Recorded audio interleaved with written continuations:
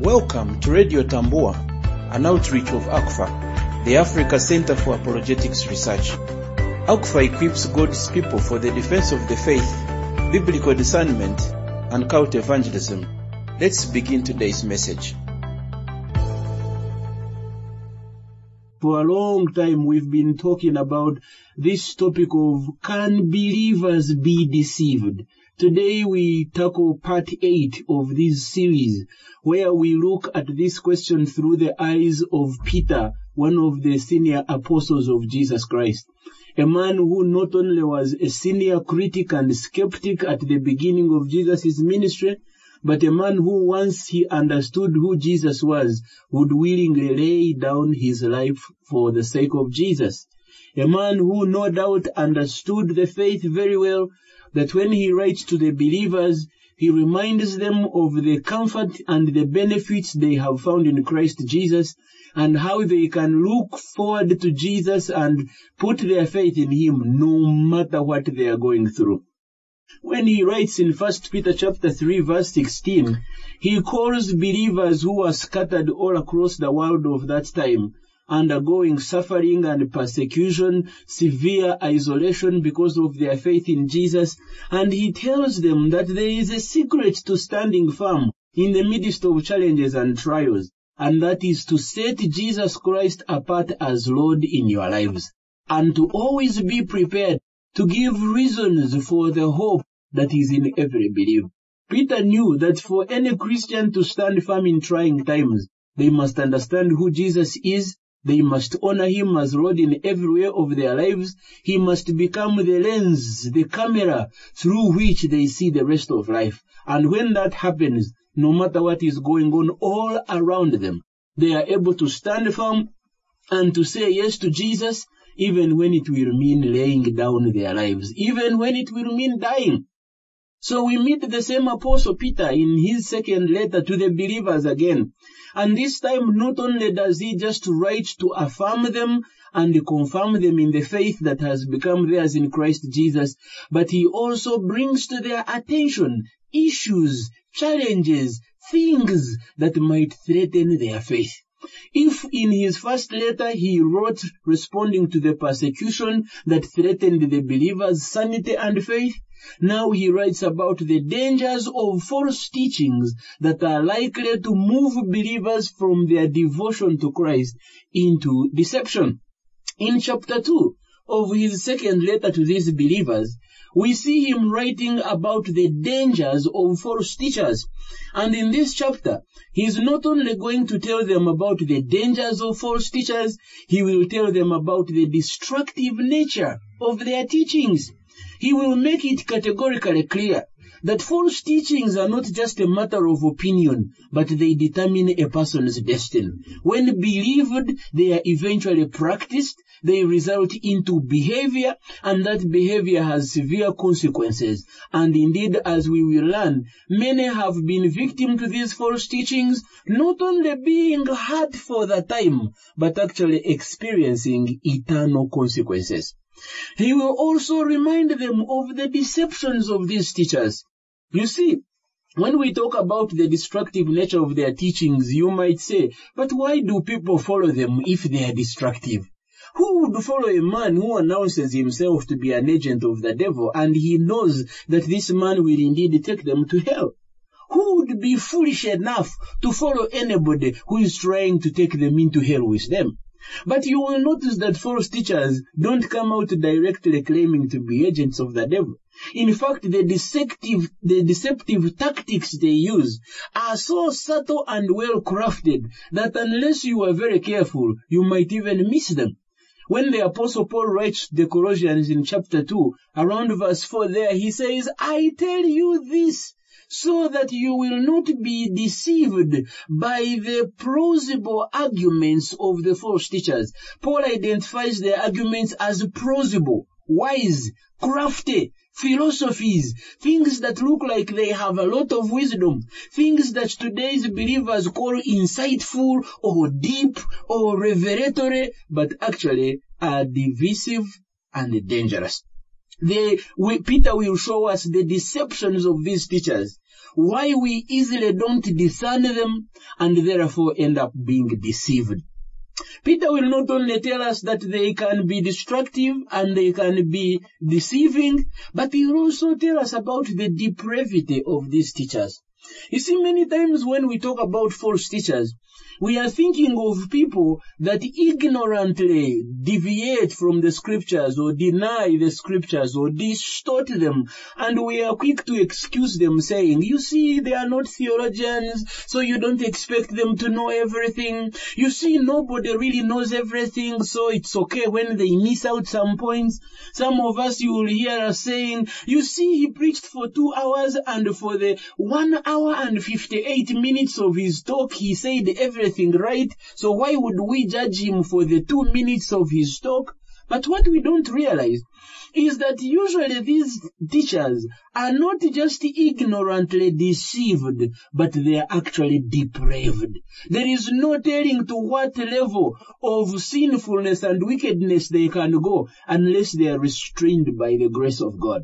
Their intentions are evil, their motives are deceptive and divisive, and their goal is to destroy. And Peter will not mince his words when he speaks to us about these false teachers.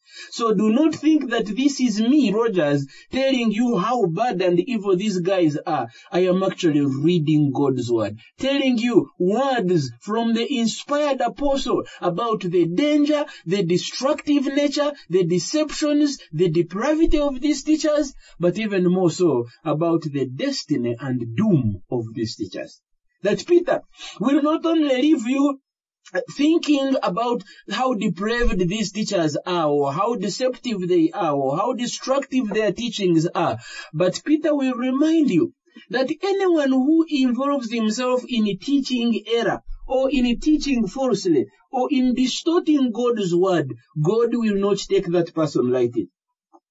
In other words, Peter will remind us that the destiny of these teachers is dire and indeed is doom. That God will not only call them to account, but he will destroy them for the error they perpetuate, especially in destroying and dividing the body of Christ. These are serious words, and I hope you receive them with the seriousness and the solemnity that they deserve. I hope you take them with the heartbreak that Peter feels as he pens down these words. If the apostle was concerned, so should you be. If the apostle says these teachers are here, you do well to listen, because indeed they are. Now let's go to the word of God and hear what the apostle Peter has to say. We will read 2 Peter chapter 2. I will read the first 3 verses, but I will point out a number of other passages within the same chapter where Peter will talk about the different characteristics and identities of these false teachers. So listen to what he says. 2 Peter 2 from verses 1 to 3. But false prophets also arose among the people, just as there will be false teachers among you, who will secretly bring in destructive heresies, even denying the master who bought them, bringing upon themselves swift destruction. And many will follow their sensuality, and because of them the way of truth will be blasphemed. And in their greed they will exploit you with false words. Their condemnation from long ago is not idle, and their destruction is not asleep. I think a passage like this deserves a moment of silence. That we don't just walk over them and wondering what Peter is blabbering about, but we take a moment to ask ourselves, if an apostle pens down words like this, of serious warning and an urgent call to watchfulness, how much more seriously should today's believers take his words?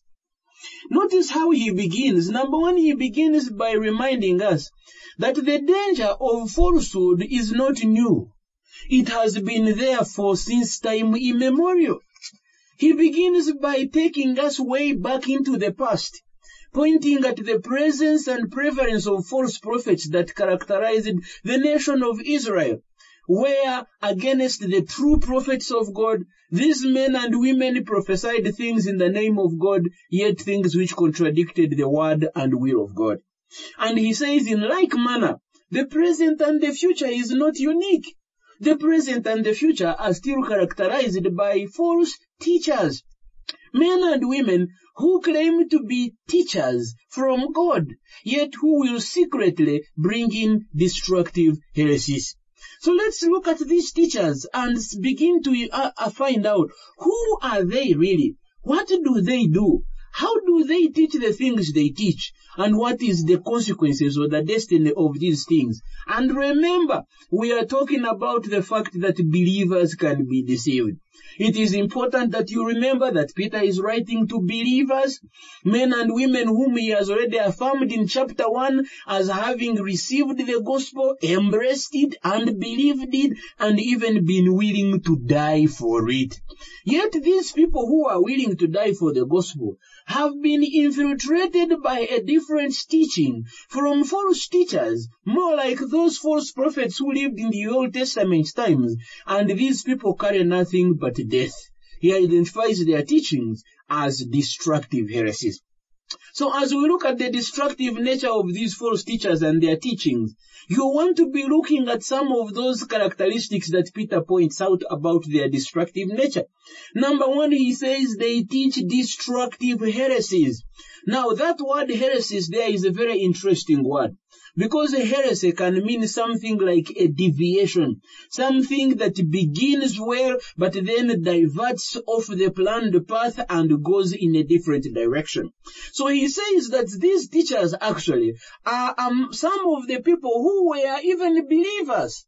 Originally, they began well, they believed well, they taught well. Then along the way, for reasons he will point out, he says they have deviated from the original path of truth. And now, moving away from what is true, they are teaching what looks like true, what seems like true, but is not true. What is almost right, but is not right. And because of the distortion of God's truth, the end result of their heresies is that they are destructive. One of the things he points out to highlight the extent of the destructiveness of their heresies is he points out that they even deny the master who bought them, deny Jesus. And by saying who bought them, we make the assumption that he's talking about men who were once believers, people who confess Jesus as their personal Savior and Lord. Many times when we think about false teachers, we think about non-Christians. But we forget that the most dangerous false teachers are actually the ones who are already in our churches. Men and women who once believed the truth and would have died for it, but now have turned around to distort it and deny it to the detriment of those who follow them. He says these men deny even the Lord Jesus. Now, these men may not have come out outright and said, we hate Jesus or we deny that he is God, but in more subtle and sinister ways, they may have been exaggerating the identity and work of Jesus, or maybe downplaying the qualities and attributes of Jesus, like we know in our day today where we have churches that are teaching that Jesus was not God but really Michael the Archangel. We have those who are claiming that Jesus' death on the cross was really not enough, so you need to add the teachings and regulations of the church in order for you to be saved.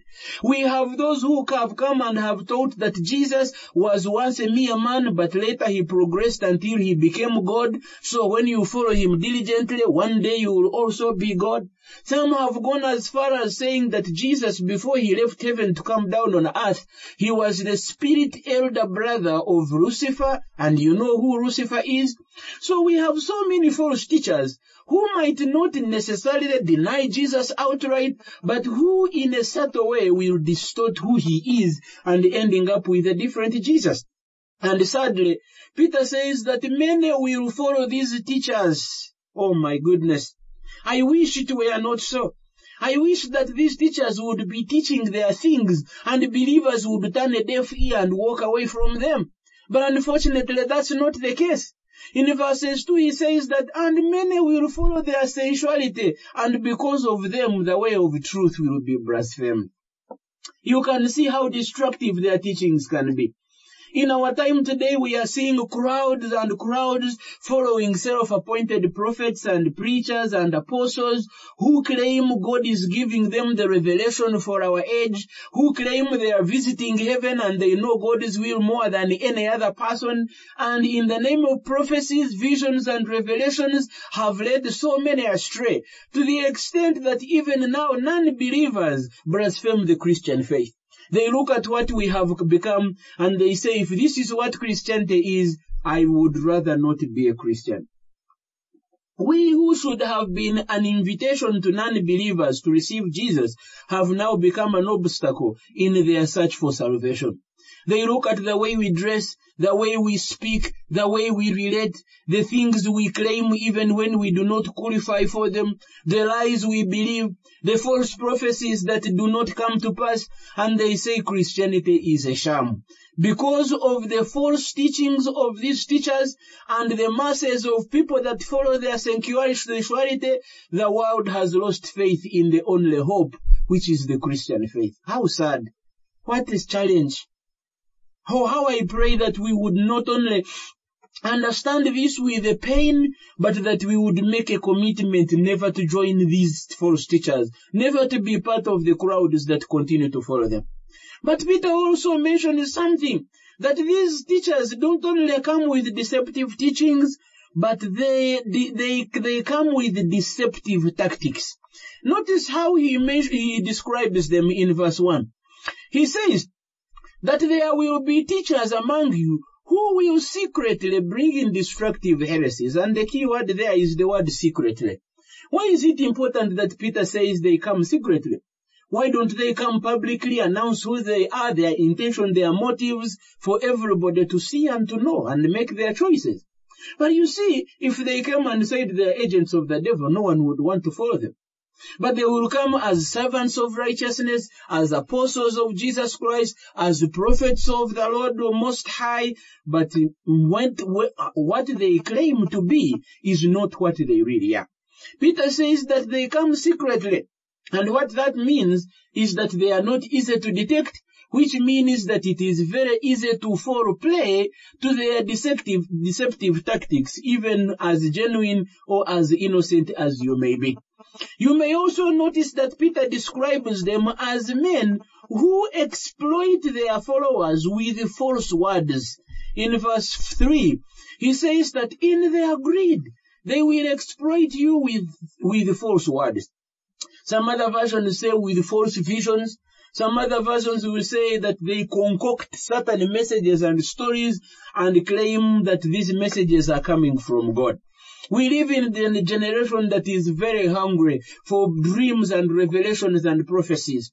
A generation that has closed their Bibles and is busy crying and saying, God speak to me, God speak to me. But all the while their Bibles are closed. They are looking at the sky, hoping that some thunderous voice is going to come and tell them what they are supposed to do. They are looking for a man of God. They are looking for a prophet of our generation who can tell them God's word and God's will, but all the while have forsaken God's word that he has already given us in the scriptures. And of such people, Peter says that they will be deceived by those false teachers who deceive them with false words, words that seemingly look like they are biblical but actually are not, prophecies that look like they are in their way, for their well-being, but actually God has not spoken them. And when they do not come to pass, eventually believers become disillusioned, desperate, and some of them end up leaving the Christian faith or even committing suicide. We need to understand that these people have not been sent by God. In fact, their motivation is not for the cause of Christ, but for the cause of their own selfish interest. Notice how the Apostle Paul brings out the motivation for their false teaching. Again in verse 3 he says, in their greed they exploit you with false words. It's not out of their devotion for Christ. It's not for the sake of the glory of God, but for the sake of their greed. Not only do they exploit you with false words, but through those false words, you end up giving them your money, you end up surrendering your land title, you end up giving your car to the so-called man of God. These days you hear people saying, come and make contact with the prophet, and the way you make contact with the prophet is by bringing your salary and at the feet of the prophet, by bringing your belongings to the men of God and the leaders that accompany him or surround him. Peter says, in their greed. The reason they come to you is greed. The reason they ask for your money is not so you can honor God. It is greed. And of course, it is not only their greed, it is also the greed of those who follow them. The people who follow them themselves are giving out these monies and property because in their greed, they hope they will benefit more. They hope they are investing in God and a week later they will get 7 times more. So the greed of the followers and the greed of the teachers combine together to form a conducive atmosphere for receiving false words that have not come from God. Unfortunately, Peter says that they come in secretly, they come with false words, they are motivated by greed. In verse 17 he says they promise much, but they do not truly deliver what they promise. They are in verse 18 he says they speak with great swearing words of emptiness. They are promising visas, they are promising land titles, they are promising houses and job promotions, they are promising trips abroad. But how many people have actually received these promises? And who says that Christianity is about visas and houses and cars? Have you not read Matthew 6:33? Seek ye first the kingdom of God and all his righteousness, and all these things will be added unto you. So these people promise you liberty. Verse 19 says that while they promise liberty, they themselves are slaves of corruption. While they speak great swearing of words, these words are actually empty. They are false prophecies and revelations. They promise much, but they truly do not deliver what they promise. They teach false words and visions that have not come from God. They come in secretly so that they cannot be detected. Their deceptions are unimaginable. Their deceptions, in fact, are underrated. But these deceptions are a sign of their depravity. They are a sign that they have not really been converted. They are a sign that they do not really care about God and what He stands for. They are a sign of their desire to fulfill their fleshly desires and not live for the glory of God. Which is why verses 13 and 14 says they take advantage of the unstable. They are not even obedient. They despise those in authority. Verse 10 says they walk according to the flesh in the lust of their uncleanness. Clearly, these people are not in it for the glory and greatness of God. They are in it for their goodness and greed. They are in it for their own popularity and prosperity, which is why usually their teachings prosper the teacher and not really the followers who support the false teacher. And indeed, no wonder Peter says that their doom is sure. Their destiny is not sleeping. Their condemnation, which is from long ago, has not been idle. And the God who is faithful and can be relied on to execute his justice will indeed show them his wrath. How I pray that on that judgment day you will not be among them. That you will be among those who have stood firm and faithfully for the faith. That you will be those who have defended the truthfulness of the Christian faith, no matter what that will cost you. That you will be of those who will be saying, I never got a car to drive, but I found Jesus, the hope of glory. I may not have found a visa to go to the US, but I found fellowship and life eternal with God my Father. I may not have been rich according to the standards of the world, but now I belong to heaven and I am an heir of the heavenly inheritance. How I pray that you will be one of those who will not fall prey. But for that to happen, you must be on guard, which is why Peter is warning us. You must be willing not only to know the truth of the gospel, but to communicate them truthfully and faithfully. You must be grounded in the word of God as the basis for discerning truth from error, that you may not be led astray. You must be willing to expose the unfruitful deeds of darkness, even when sometimes it will require you pointing out the false teachers and apostles and pastors that characterize characterize our day. You must be willing not only to embrace sound teaching as revealed in the scriptures, but even to refute those who contradict it. Which is why one of the followers of Jesus, in fact the half-brothers of Jesus, Jude, says that we believers have been called upon to contend for the faith that was once for all delivered to the saints. To do so with earnestness, to do so with diligence, to do so with reverence to God who has called us, and to do so with truthfulness and faithfulness. May the Lord bless you as you listen to these words. May the Lord bless you as you look at the warnings of the Apostle Peter, that you may not fall prey to the deceptive tactics of these false teachers, but being discerning and being able to defend your faith, you may stand firm as a true demonstration of God's saving power to the glory of God's name and for the salvation of many that look up to you and watch you. May God bless you. To learn more about the Africa Center for Apologetics Research, visit us at africanapologetics.org.